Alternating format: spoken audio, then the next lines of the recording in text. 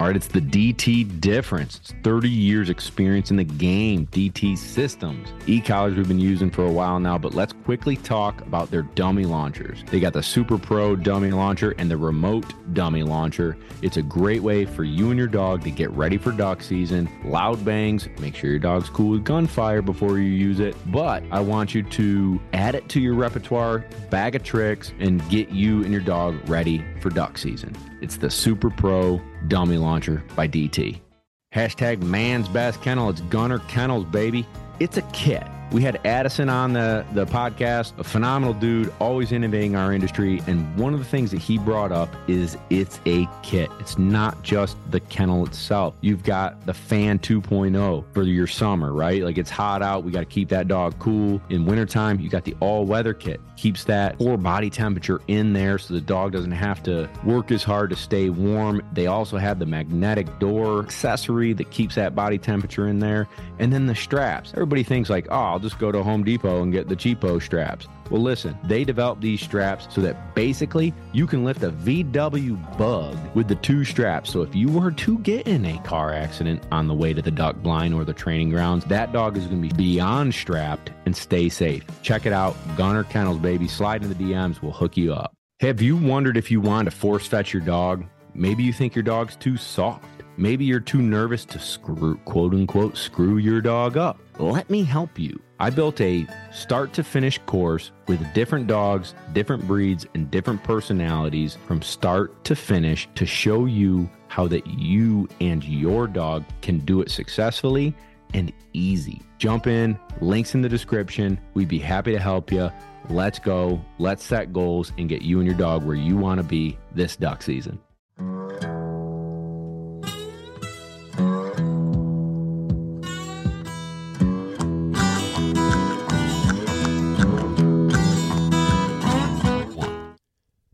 What's going on, everybody, and welcome to another episode of Lone Ducks Gundog Chronicles. Baby, we got a good one coming for you. Very special guest. We had a lot of fun this morning. Kind of took the morning off. I'm not going to lie. We went fishing here in Charleston. We were fishing for reds, but we ended up getting into some trout. My friend Andrew Beam from Beam Country is here to talk about hunting, fishing, and country music. So I'm really excited to have him here, but first let's get through the old sponsors, the ones that help us bring this podcast to you. You Canuba, baby, the food that fuels the truck. New formula's out. I've gotten a lot of great responses for the 3-month challenge, so if you haven't done it, now's the time. You're going to be impressed by their coat, their energy level, their athleticism, their teeth, but it takes a couple, takes a bag or two. Get into their system, so give it 3 months, and then tell me you're not satisfied. I dare you. Next up, Gunner Kennels. Man's best kennel. Made in America, stand for quality, protect our dogs as they're traveling down the road. We're all over traveling for duck season. Now that duck season's not here, we're running to hunt tests. If you're covering mileage with your dog, protect them. Put them in a Gunner kennel. It's kind of like back in the day, kids used to sit in the back seat without a car seat. Well, then that's not safe anymore, so let's put a car seat in. And then car seats keep getting better and better and safer. Same deal here. Get you a Gunner kennel. If you're interested, shoot me a DM. We'll get you into one, baby. Next up, smoke them if you got them. Last night, I did a little barbecue crawl in Charleston. We went to Lewis's and Rodney's, and I had full-on meat sweats this morning. So good, but it was an inspiration for that Traeger. I'm going to go to work to perfect how I'm going to perfect my meat rubbing ability. The better I can rub that meat, the better it'll grill, improve my skill. I'm rhyming already. I'm sitting with a country singer, and I'm writing songs already. Smoke them if you got them. Get that Traeger, baby. Next up, you know it, that bismuth. Shooting Kent. Check him out on Instagram. Kent has tons of great content there, but if you really want to kill ducks, get you into that. Bismuth. Next up, Dogtra. These guys are excellent quality, durability, and reliability, and their customer service cannot be beaten. Good friends to us, and I've supported them for over 10 years. I've used their products for over 10 years. I cannot say enough good things. So if you'd like to learn more, you can check out our website. We sell most, if not all, their product line, and you can learn about that. Selfish plug now, little lone duck, littleloneduckoutfitters.com. If you enjoy the show, if you enjoy some of the entertainment and education we provide, or maybe you've asked me a question on Instagram and I've gotten back to you, help you out with your dog, do me a solid, snag you a hat. I swear, I'll high five you. If I see you walking down the street in a lone duck hat, I will cross a road, high five you, and cross back across the street. I promise you. So definitely check it out, loneduckoutfitters.com. We got a bunch of great stuff on there. And then if you want to join the old Patreons, patreon.com/Lone Duck Outfitters. We got training tips. We've got happy hours where you can have a beer with me and ask me training questions, videos that are exclusive to Patreon. Right now, the project we're working on is like a force fetch, start to finish. I'm filming 4 different young dogs right now every single day, and we're getting those.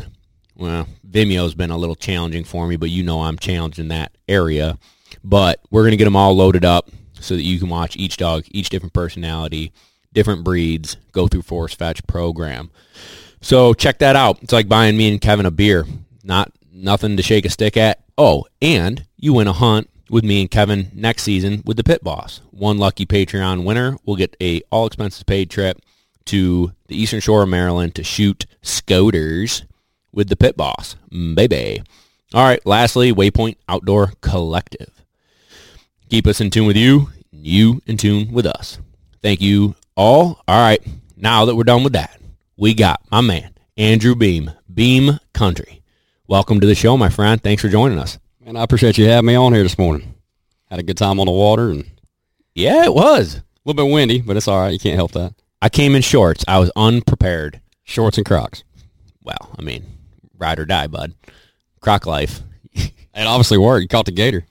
Caught the gator trout. That's right, the gator trout. We had a blast this morning, but before we get into our morning, Andrew, tell everybody a little bit about yourself, man. You don't need a whiteboard and a marker for this one, but long story short, I'm from Statesville, North Carolina is where I was born, but I really say I'm from Cashiers, North Carolina. That's pronounced Cashiers, not Cashiers. A lot of people ask me where I'm from. I say, oh, you mean Cashiers? And I'm from Cashiers. My dad's a preacher, and basically I grew up in the mountains and went to high school in Anderson, South Carolina, and then went to Clemson University, where I met Mr. Oliver Berman of Foundation Retrievers. And from there, I was actually a game warden, and I got put in Charleston, South Carolina, and thought I was going to do that really for my career. And I played guitar since I was 11, and grew up playing bluegrass and switched classic rock, and so it's always been there. And then when I started songwriting and singing, obviously country with my twang was the obvious genre choice there. I started playing at Clemson for fun. It was the best college job you could ask for, and never really took it seriously. In hindsight, I probably should have, but everything happens for a reason. And when I got down here, even the guys that were training me in DNR were like, man, what are you doing? You're working for the state. You need to go to Nashville and make something of yourself. And I just I didn't listen because I want to be a game warden. My heart's still there. I still keep up with those guys about every day. But I started pulling people over, and people recognizing me, and vice versa. I'd be at a show, and people were like, man, you're that guy that stopped me and checked for life jackets and a fishing license last week. So I knew at some point in time there was a merge coming. And it was pretty obvious. And May of 2018, I left what most people would call a dream job, and really for a second dream job, and never looked back. And we were really crushing it going into this time last year. We had the entire 2020 summer booked up, festival headlines, and a Texas tour. And really for a nobody, that's kind of unheard of. And I'm based out of Charleston, South Carolina. But I'll tell you, our following is about the most loyal I've ever seen. I go to war with them for sure. And then COVID hit.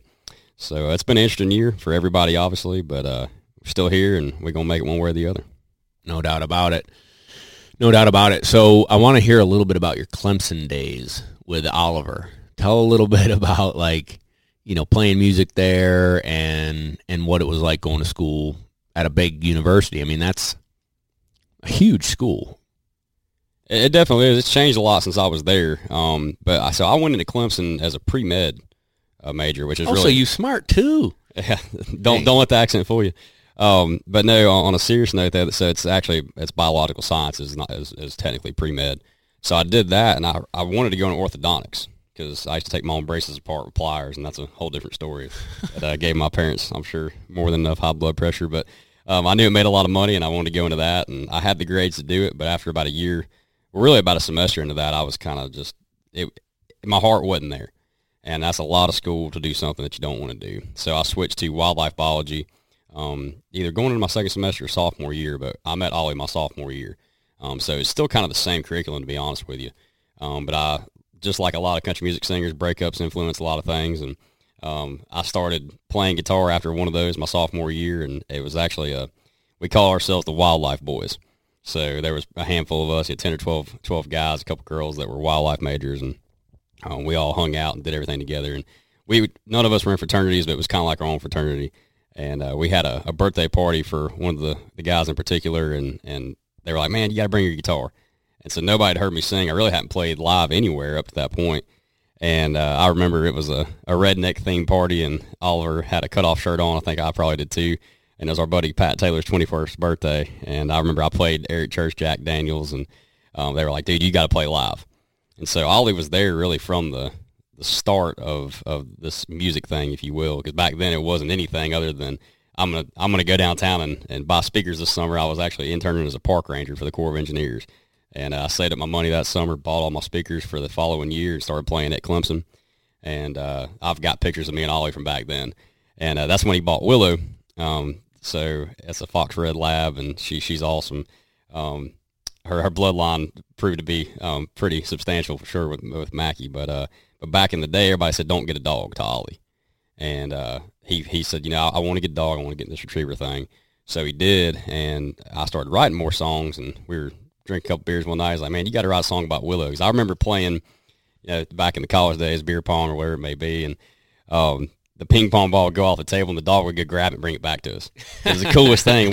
I remember Ollie and I had been, we actually bass fished one morning, deer hunted that night, and I remember I shot a doe with my bow, and later that night we were sitting there watching a couple hunt shows or whatever, and I was like, man, you got to train Willow to go get a beer out the cooler. And he told her, she went right over there and did it. Now, pretty much the first time. We had to put a koozie on it so she could grab it, but he's like, you got to write a song about my dog. And so that following summer when I was a park ranger, I wrote it to him and sent it to him, and it's called That Old Duck Dog. That's cool, man. And it's a deep track that you can't find it. There might be a YouTube video of it somewhere. I think there probably is. Cool. He started the Retriever Club back then as well. Yeah. And I remember I still got the T-shirt from it, actually.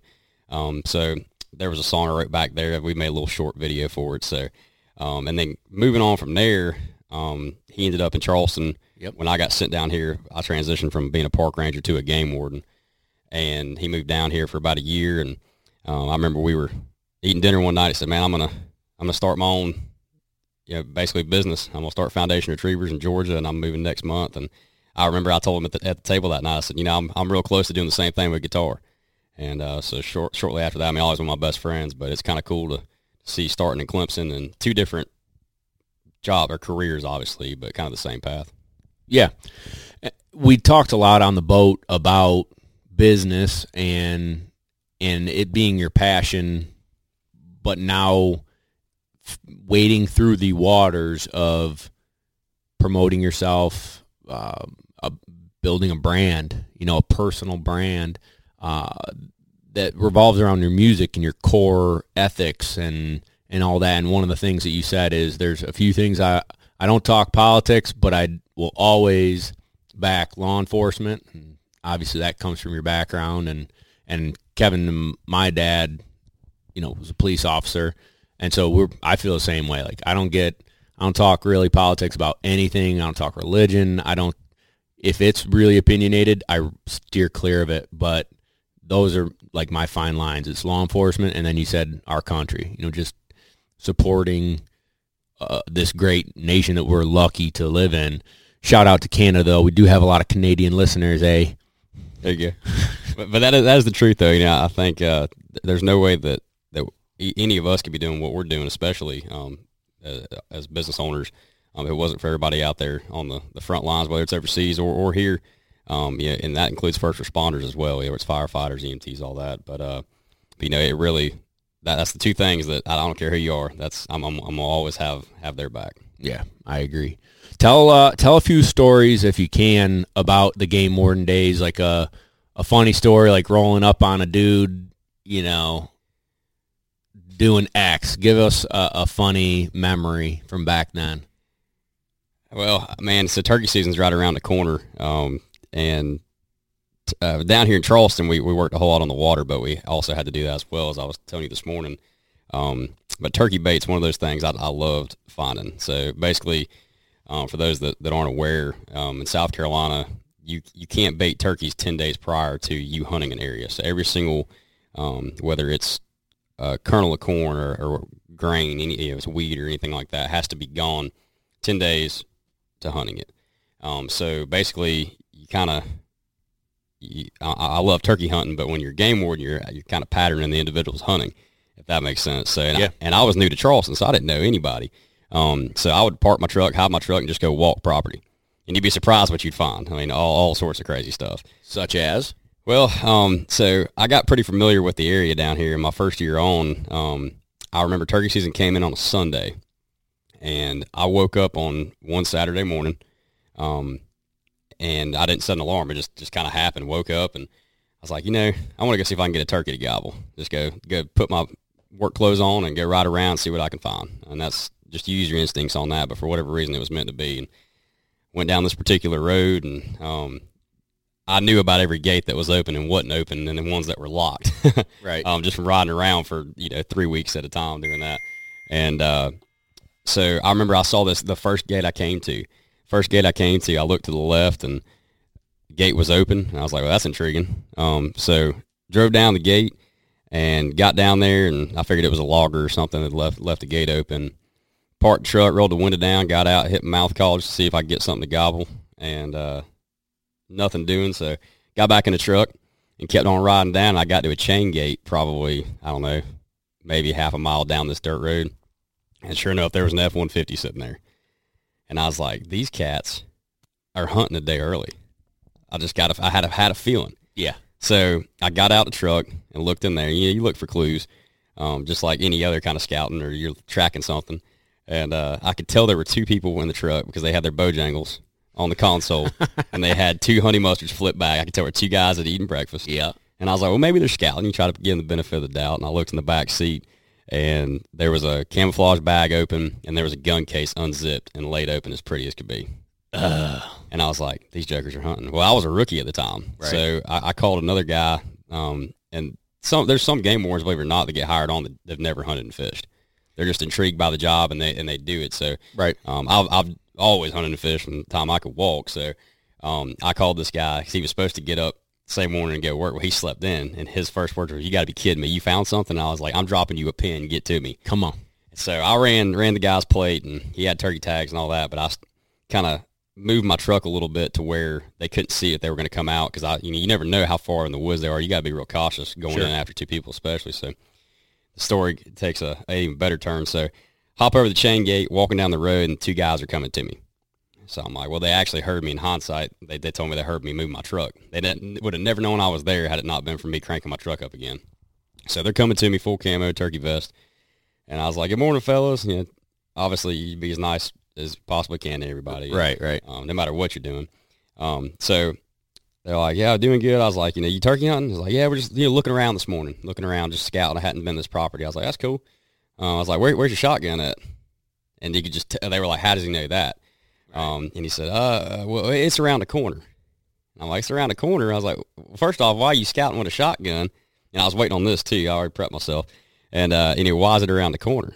He's like, oh, in case I saw a hog or a coyote or something like that. I was like, all right, I'll buy that. And I was like, why is it around the corner? Yeah. And he's like, I said, because you didn't think he's going to see the game warden this morning. So Right. Anyway, I said, well, take me to it. So we walk over there, and I could tell they were kind of fidgety, nervous. And we got around the corner, and I said, where's the gun at? And it's literally laid off the side of the road covered in leaves. Oh. And I was like, all right, is it loaded? He just kind of hung his head. He's like, yeah. And I said, all right. I was like, do me a favor and unload it. So it was a pump shotgun. He jacks the shell out. And it was a black shell. And I was like, let me guess, 3-inch number 5 Winchester turkey spring right there. Yeah. He's like, you got me. Yeah. He's like, man, I almost left in the truck. So hunting turkey out of season. Yeah, you gone. So there was a feeder down the road, and I was like, is that feeder full of corn? And they're like, I hope not. Well, we walk up there, and sure enough, it was empty. For lucky for them. Get back to the truck, write them a ticket, and there's a spot on the ticket that asks where they work at. And so I got down to that part, and I said, who's your employer? And they both kind of looked at each other, looked down, and said, something law firm. Oh. And I looked up, and they're like, we're defense attorneys. No way. So the first big case I made was 2 defense attorneys. But they ended up being really great guys. I charged both of them because they were both hunting. Sure. But I told the guy, I said, man, don't try to do anything squirrely with me. Like, I've got you dead to rights. He's like, no, I'm going to come in and pay it. I said, if you do that, I help your buddy out. Yeah. And sure enough, man, he came to court and settled up with me before the court even happened. I said, well, did you kill a bird? And he said, yeah, I ended up killing a bird opening day in Buford, and I dropped the thing for his buddy. But yeah, so and then the next day I ended up making a bait case. No way. Yeah, and that was an interesting one too. I'd found that, documented it, one I would have never thought would have actually panned out. And came in there on a rainy day, and if it's raining for me personally, I'm going to go to a field. Most of the time turkeys going to go out there. But that's right. You got to think, most people baiting turkeys aren't true turkey hunters. So I said, well, maybe they're going to be in this blind. Sure enough, I was like, game warden, you saw the whole blind jump. So that was a good one too. That was the first year on. That was kind of a funny story with the defense attorney. Yeah. Oh, Mr. Green Pants. Oh yeah, for sure. Dang. Well, good for you. That's a neat. Like you said, it's not everybody gets to chase their dreams, and I feel like folks who get into that line of work, right, have a passion for the outdoors, has a passion for conservation, and want it to be around for other generations. And so, you uphold the law and make sure everybody's following it. But I can only imagine some of the stuff you find people doing, or, I don't know. Well, and there's so many stories, and it's funny because if you don't ask somebody to tell it, it just keeps on coming. I mean, every day was something different, stuff you couldn't make up. There's everything from real serious and sometimes morbid to just absolutely comical. But now, and you're right. I mean, everybody gets into that. I think. I mean, me personally, being a huge outdoorsman, it's and it's true in any line of work. You get some people who are, not as nice as others at some things, but people who are in it for the right reasons. I mean, it really is a very rewarding job. But now I get to chase turkeys instead. So. That's right, and songs. Did you guys have dogs in the program?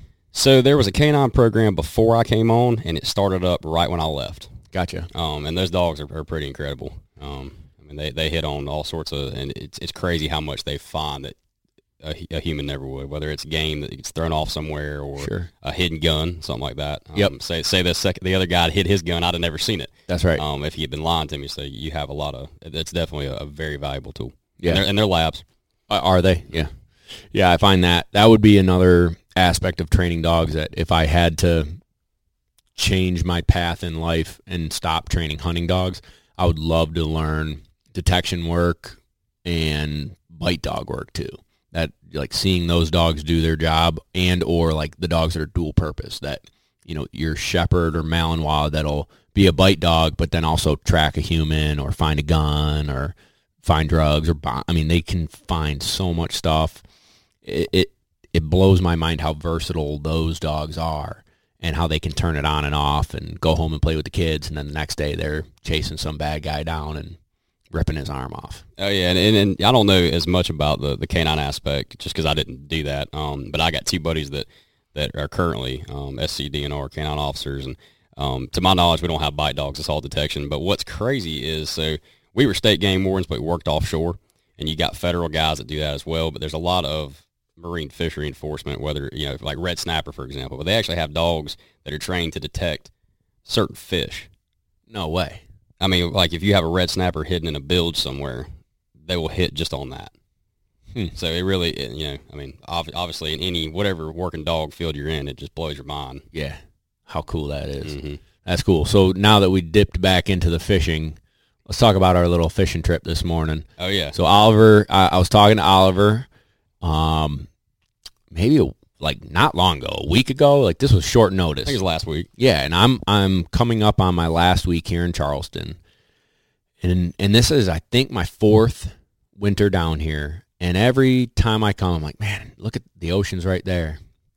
Like, everything is right here to go fishing, and I never get to go. I just work, and never take a minute to kind of enjoy the luxury of being this close. And so I didn't get to fish over and over again. So I'm like, this is another damn trip where I don't get to go and try it. I've never caught a redfish. I've never saltwater fished. I'm trying to think. I've never even saltwater fished. So, like, it's just another week. And he's like, well, let me call my friend Beam. He's got a boat. He might be able to take you. And then you guys could do a podcast together. It'd be great. I'm like, done.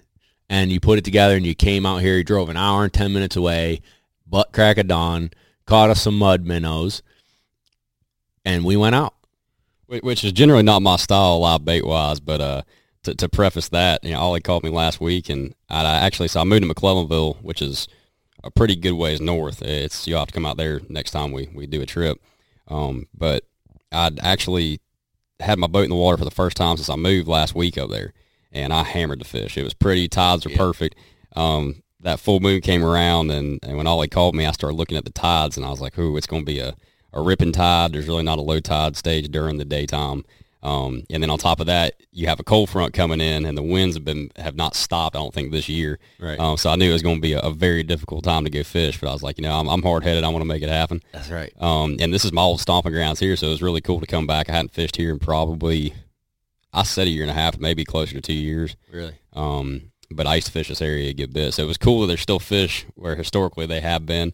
But I knew that I'd try to catch some mud minnows just to make sure with 20-mile-an-hour winds and dropping barometric pressure that those lockjaw fish will still bite. But I tell you, that was a heck of a trout you caught. Oh, thank you. It was fun, man. We pull up to the first dock, and you're like walking me through how we do it and like the similarities to bass fishing. We're just talking fish, and I'm not a diehard fisherman, but I like to go and I mean, you just, boom, this is where we want to put it right here. And then all of a sudden you cast and it's like, dunk. I mean, you couldn't have, if you were playing darts, you'd be bullseye, bullseye, bullseye, bullseye. Every cast was money. And first cast? It's first cast. Yeah, first that cast. One hit. And really my intention, again, was I'm a bass fisherman from the time I was probably 2 years old. So I throw almost strictly artificials down here. It's just like bass fishing. And I catch a lot of trout, redfish, and flounder doing all that. But really, I wanted to get you a redfish first and foremost, and then my plan was to catch one and then move on. But I mean, I could tell with that barometer dropping, those fish were not eating live bait very well either. So I mean, we had a bunch of hits that there's nothing that either one of us could have done. They just weren't eating very well. Yeah, it was cool though. I mean, it was like boom, reels it in. It was a good one, and I'm like, hell yeah, we're in, baby. and we stayed in that area. We had a couple hits there.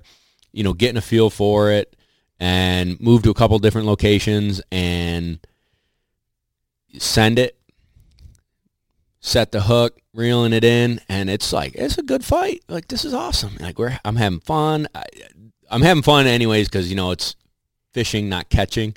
But man, it felt good to reel it in. You're like, that's a trout. Yeah, I didn't realize it was a trout until it's pretty tannic water up here in this area of the river. But I didn't realize it was a trout until I couldn't see it shaking its head until it got to the net, and it got in the net, and I was like, "That is a gator." It was kind of like the size of it I wasn't expecting. That's probably the biggest one I've seen up here. I'm telling you, if it had been in April, that'd have been a 5.5 pound fish. It was cool. So that's awesome. I mean, that in and of itself is worth absolutely everything. It was a beautiful fish. But then we got you on a red right after that. Yeah, literally. I think the next cast caught a red, and. Man, they're just a beautiful fish. It's really, really neat. So I thank you for doing this to get me out, kind of guide me a little bit and show me the ways of the water down here, man. It's different, and it was really cool. Yeah, I can't wait to get you back here during the summertime. Hopefully at some point you can find some time to get away. And it really is. It's awesome when they start hitting topwater. Yeah. What is that like? What do you like to use? So I use a Zara Spook almost religiously. That's just the bass fisherman in me, but it works really well down here for trout and reds. But you get a trout that size hitting topwater, and then generally they're stacked up in a school, and you can just hammer them. And on low tide, you can catch redfish on the same thing, and you can catch big reds doing it. Really? And what are you looking for when you're trying to scout and you're riding around? What are you looking for? So for the redfish on low water, like to move up on oyster rakes. And then once that tide gets up, they'll start pushing into the grass, which a lot of guys down here catch them tailing, which means you can look for them messing around in the grass in the high tide, eating crabs or shrimp or chasing minnows. But you see their tail out the water like a flag. And I thought I'd get into that when I first got down here, but then I discovered trout are way more aggressive for the most part. So on low water, I'll go after redfish, and then high water as those oyster rakes or whatever structure it may be. If you can find some pylons or anything, or a point wherever the current's coming around, almost like, I don't know if any freshwater fishermen out there that fish for trout, fly fishing wise, you're almost reading water like you'd be fishing a stream where a fish would be, but then you're kind of combining the bass fishing knowledge on artificials and catching fish that way. So high water's trout like that. Yeah, it was like a hybrid way of doing it. Right, which I don't know if that's the right way. That's the way that I've taught myself since I've been down here. That's the beam way. Yeah, that's the beam way. That's the beam way. That's cool. All right, let's get into your career a little bit. So, game warden, playing gigs at night, doing your thing, and there's a moment in your career where it's like, I got to choose, and you made the choice. Walk us through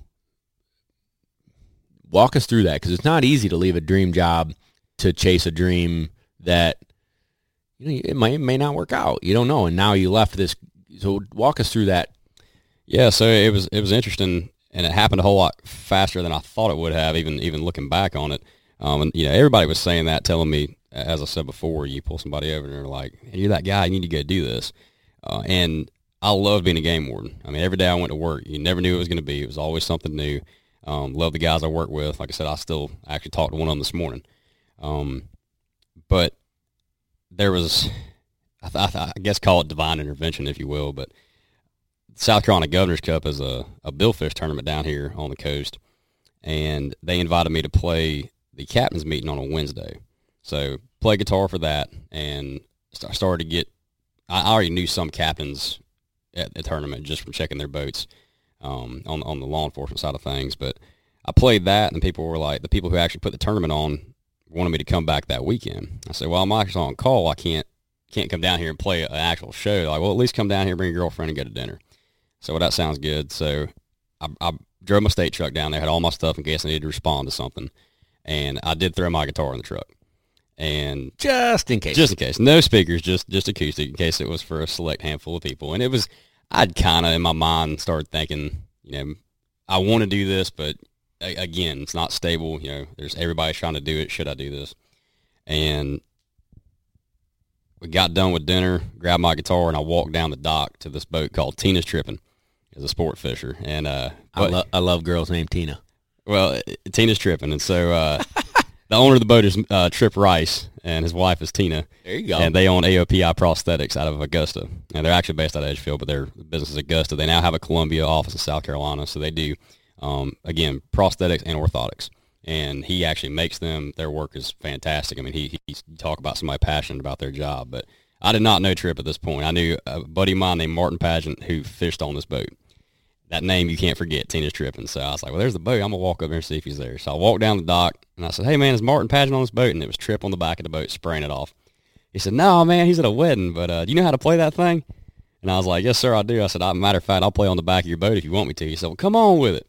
So I ended up playing acoustic that night. Ollie was there. There's probably videos on everybody's iPhone that night. I mean, it was just the coolest, spur of the moment thing that happened. Probably 60 people on the dock. I ended up getting a T-shirt that I still have to this day, a Tina's Tripping T-shirt. I think some people started some kind of little tip jar on the fighting chair, and just met some great people that night, and it was an awesome time. And so I left, got back to the house. I think I just nodded off, and my state phone rang, and I got a call. There was an overturned boat, people in the water, and one person was missing. And all I could think of was, this isn't good, because I wasn't drinking that night. Obviously, I was on call, but there were a lot of other people that were listening and my gut just told me, oh my gosh, it's those events can kind of be party events anyway, and I was afraid that it was connected. There's all sorts of videos of the game warden playing guitar on the back of the boat. So, long story short, I found out it was completely unrelated. A guy had come in, stolen a boat, got kicked out of every bar while I was there, unbeknownst to me. Got kicked out of every single bar, tried to get back in the boat and leave. When they did, They threw the dock line off. It got caught in the prop and got caught sideways in the current, and they flipped. Well, it just so happened they flipped the slip across from where I was playing. No way. So mass chaos. Everybody's kind of freaking out in the midst of this. I get there. It's about 2 o'clock in the morning at this point. And I remember standing on the catwalk of A-Dock there at Bohicket Marina. And I looked to my left. And it was the most peaceful night. I'll never forget that. I looked, and there was nobody on the boat that I played on, but I was like, that was the coolest thing I've ever done. And I looked to my right, and it was like a perfect T, if you can picture this. I look to my right, and I see this upside-down boat. Guy's still missing in the water. I got to go screen this guy for BUI, and I already heard he was not the most pleasant individual from the deputies on scene. And I'm the only game warden. And I'm like, this is what I've trained to do. I want to do this. But that was definitely the merge in my mind. And so it ended up being, it was kind of a cluster that night. I ended up locking the guy up for felony BUI. If it could go wrong, it went wrong that night, let me tell you. Everything from getting in the other officer's truck, and his truck was about empty, and then he didn't have his credit card in the truck, and anyway, I think I left the jail that morning at like 10 o'clock in the morning after we got the warrants and everything. So, but from that point on, really, every time I was on call, there was just something that happened just out of this world, stuff you couldn't make up. I mean, somebody uses a boat without permission, hits a buoy, catches fire, the guy runs, and then, I mean, you can't make this stuff up. Right. As that was happening, I was getting more and more shows, bigger shows, more following, where people were like, so it just kind of seemed like everything on the guitar side of things was really taking off. And I remember on a Monday night, I played a place on Shem Creek here in Charleston. And say that word one more time. Shem Creek. Shem Creek. S-H-E-M. I know. But I say Shem too, and I get, my fiance is like, it's Shem Creek. I don't know, like, but I call it Shem. Shem Creek. That's how I say it too. Shem, it's like Cashers. That's right. So I played a bar there at Shem Creek and got back to my girlfriend's house that night, and I remember counting tip jar or whatever it was on a Monday. I just looked at her and I said, I'm moving to Nashville. Mm-hmm. And she looked at me, she said, I know. And I was like, I just can't, I've always had I can't even explain it. I would lay awake at night. It would bother me that bad going, I've got to do this, because so what if it doesn't work? But I know even now, through all the hardships we've been through, it's not going to fail. Yeah. Because it's just, we got way too good of a following. We got all sorts of stuff that's just way, going way too good. And so I remember I had a roommate lined up to move in with in Nashville heading into, that would have been the beginning of 2018. And I was playing at a game warden's birthday party of all places, and got off the stage that night, and a buddy of mine named Styles B said, man, what's your plans, this music thing? He's like, are you trying to take this to the next level? And at that point, this would have been in the end of September of 17. I said, absolutely. I mean, I'm ready to rock and roll with this. He said, well, I got a buddy of mine that I want you to meet. And I said, well, who's that? He said, his name's Joe Taylor. He's a critically acclaimed guitarist. He's really a jazz guitar player, but he plays everything, and his extensive list of musicians and friends, really, contacts is unreal. And I'd heard that so many times. You got to meet such and such. Or this person's, the person you need to meet. And I think I'm the king of knowing the person that knows the person. But 2 days later, I found myself in Joe Taylor's studio in Bennett's Point, South Carolina. And the rest is really history. I walked in before I could even crack my guitar case open.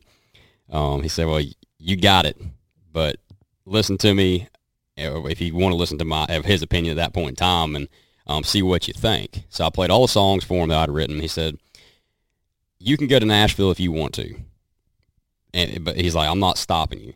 But if you want to do something different, he's like, and I kind of pick up on the fact that you're wanting to do this because you want to do it your way. And I don't necessarily, I'm not a pop country guy. I'd call it way more traditional. Right. And that's your sound. It is. And it was kind of mojo. My driving force. My roommate at the time, I remember we were watching the ACM Awards, and somebody was on there, Sam Hunt or somebody, and he stopped the TV and said, you need to quit your job and go do this. He said, if they can do this, he's like, man, you're singing real country that people, somebody told me the other day that real country was their pet peeve. I said, oh, man, I'm real country. Yeah. He said, if they can do this, you need to go do this. And so when Joe said that to me, I said, I'm cool with that. He said, so keep being a game warden, and as long as you can, and we'll see where this thing goes. Muscle you up was the term he used. Right. It's kind of like an athlete that's got raw talent, but let's give you the right training. Let's get the right stuff in the studio. And he's a great producer, but he also has the studio there in Bennett's Point, and it's world class. And he's got the best musicians that you can get. And so we started actually playing together as well as recording. and that bought me a little bit of time. But you only got 1 weekend off at the time with the state. And so obviously that doesn't work well with music because you're gigging every weekend. Right. So in May, this was in March, but that May of 2018, there was like 3 or 4 big shows. And he asked if I wanted to play him, and I said, I'll turn my notice in right now, to the state.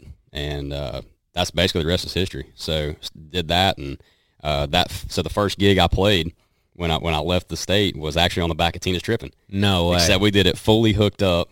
And I've really become family with the Rices. And we played at Edisto, which was like the 3rd or 4th tournament that year, and we actually sunk a dock. From how many people were on it? Exactly. That's so legit. We were on the transom of the boat playing, and there were people unplugging shore power and everything because, the people were standing in ankle-deep water. That's sick. And so looking back on it, man, just Governor's Cup, that to be a mountain boy, the coastal people have really been just, unreal in the support that we've had. And then coming into this year, AOPI is a major sponsor. Cool. So it's cool how everything works out in a very short period of time, honestly. So, when COVID hit, we were doing this for a year and 10 months. Yep. So the pause button's been kind of hit for about a year, but that's with everybody. Yeah. And so, but right now we've used that time to write. We dropped a single back in February. We have another single coming out. So the first single was You Should See the Other Guy. The second single is Selma by Sundown, and it's coming out March 19th, so here in a couple weeks. And then it'll be the debut album, full-length album, 11 songs, is going to be out April 16th. Good for you. Well, you'll have to keep me posted on that so we can share it with everybody. And you told me that a video's coming out, so I'll post that as well so everybody can see. That'll be awesome, man. Absolutely. That'll be cool. So what are some goals for this year? Get back on the road, number one. And they just lifted the restrictions yesterday in South Carolina for bars closing at 11 o'clock or stop serving alcohol at 9. So now those will be rock and roll until 2 a.m. And now you don't have to get permits for large gatherings of 250 people or more. So that's really going to help us out because we had really kind of cleared the bar scene when this whole thing happened. But being relatively a nobody, and we grew so fast, we went from being a game warden to a few short months after that, opening up for Aaron Tippin. And then we headlined the same venue after that. But then, obviously, everybody asks me, where do you play? I always say backyard barbecues to big stages. Yeah. And it just snowballs, catches on like wildfire. But the mass gatherings is really what we're waiting on. And we are playing the Windjammer here in Charleston for the album drop party on April 16th. Cool. But I would say a big goal for this year is getting back to Texas. So we had a Texas run planned last July. And obviously, you know what happened last year. So...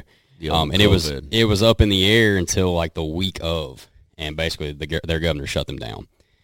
So we're still waiting to get to that, and that's really the main thing. And as we talked about on the boat, I've got social media, but I should have started it a long time before I did. But the way I spread the word is seeing is believing, and I think there's a lot to be said about that. And any really trade or a lot of lines of work is that our live shows is how we spread word. Shaking hands, organic following, and hitting the road. Because no matter where we've gone, people are just like, what is this? Yeah. So I'm ready to get back to doing that. And when we go to Texas, we'll play a whole lot of places on the way there and on the way back. So that's a real big goal. But honestly, anywhere I can play a G chord for a packed house right now. You're ready. I'm ready. Thirsty More than ready. for it. Yeah. Good for you, man. Good for you. Well, tell everybody where they can find your music and find you on the old Instagrams. So you can find me on Instagram under Beam Country. That's Beam like the whiskey, country like the music. We're like on that. I'll get into there's a funny story behind that. But and then all the music's available on Spotify, Apple Music, really anywhere music is streamed. I'm not sure about Pandora. That one's a little bit weird. But for right now, I'm a big Spotify guy. But you can find all the music there right now. We got 5 or 6 songs out. The album will have 11 songs on it coming out. And then again, look out for the music video. I'm supposed to get an edit back from that tomorrow, but I would think here in a couple of weeks it'll drop. Probably on YouTube and my social media. And I'm obviously on Facebook. But yeah, so we do a lot of things backwards here at Beam Country. Everybody always calls me Beam. Right. Always has. And a lot of people don't even know my first name, or they didn't before doing music. So when we started getting serious about this, my producer said, do you want to go by Andrew Beam? And my first reaction was, well, what else would I go by? So I kind of like Beam. Yeah. And so I do too. That's what my name. Yeah, let's do that. And I got a song called The Beam in Me. And we got a Budweiser sponsorship, but I'm after Jim Beam as well because I already got the jingle. But and that was I wrote that when I was at Clemson. But so we're gonna go by Beam. Well, when we released the first single, there is a rapper named Beam, which doesn't matter other than the fact that my distribution at the time messed up and put my song under the rapper's profile.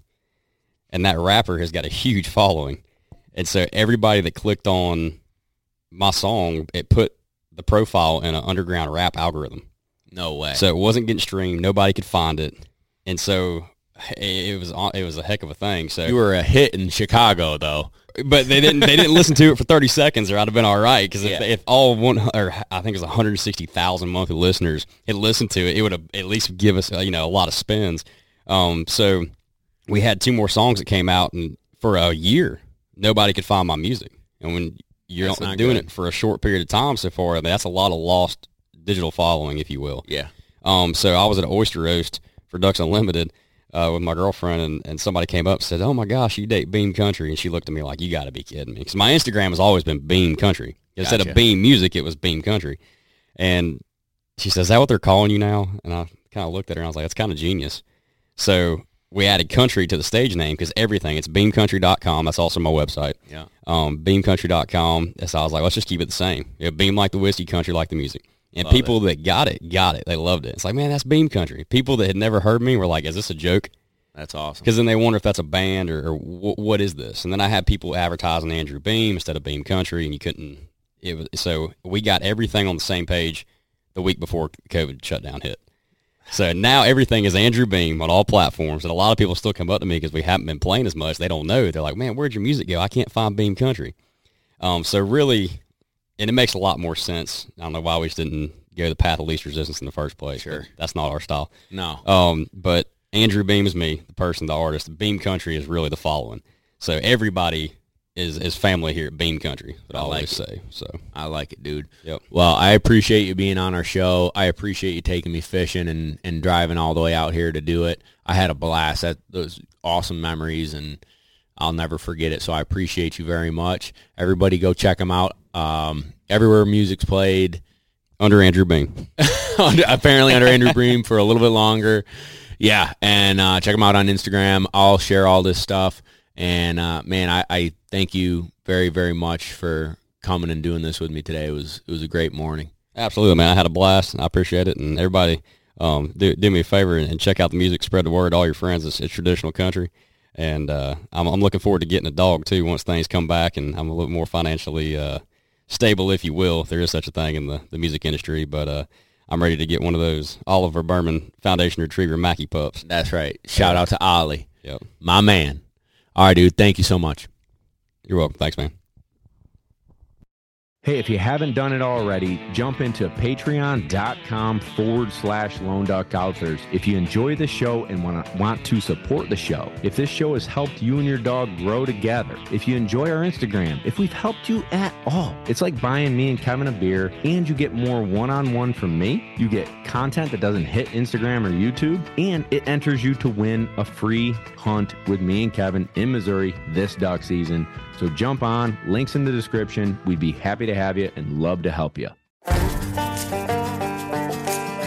Hey listeners, Nick Larson here, host of the Birdshot Podcast. As fans of this show, you may be interested in the conversations on the Birdshot Podcast, where we discuss all things upland hunting, from upland birds and their habitat and conservation, to the shotguns, bird dogs, and gear used to pursue them. Whether you're a seasoned upland hunter or just getting started and wanting to learn more, I interview a wide range of guests, each with their own unique perspective and valuable experience to share.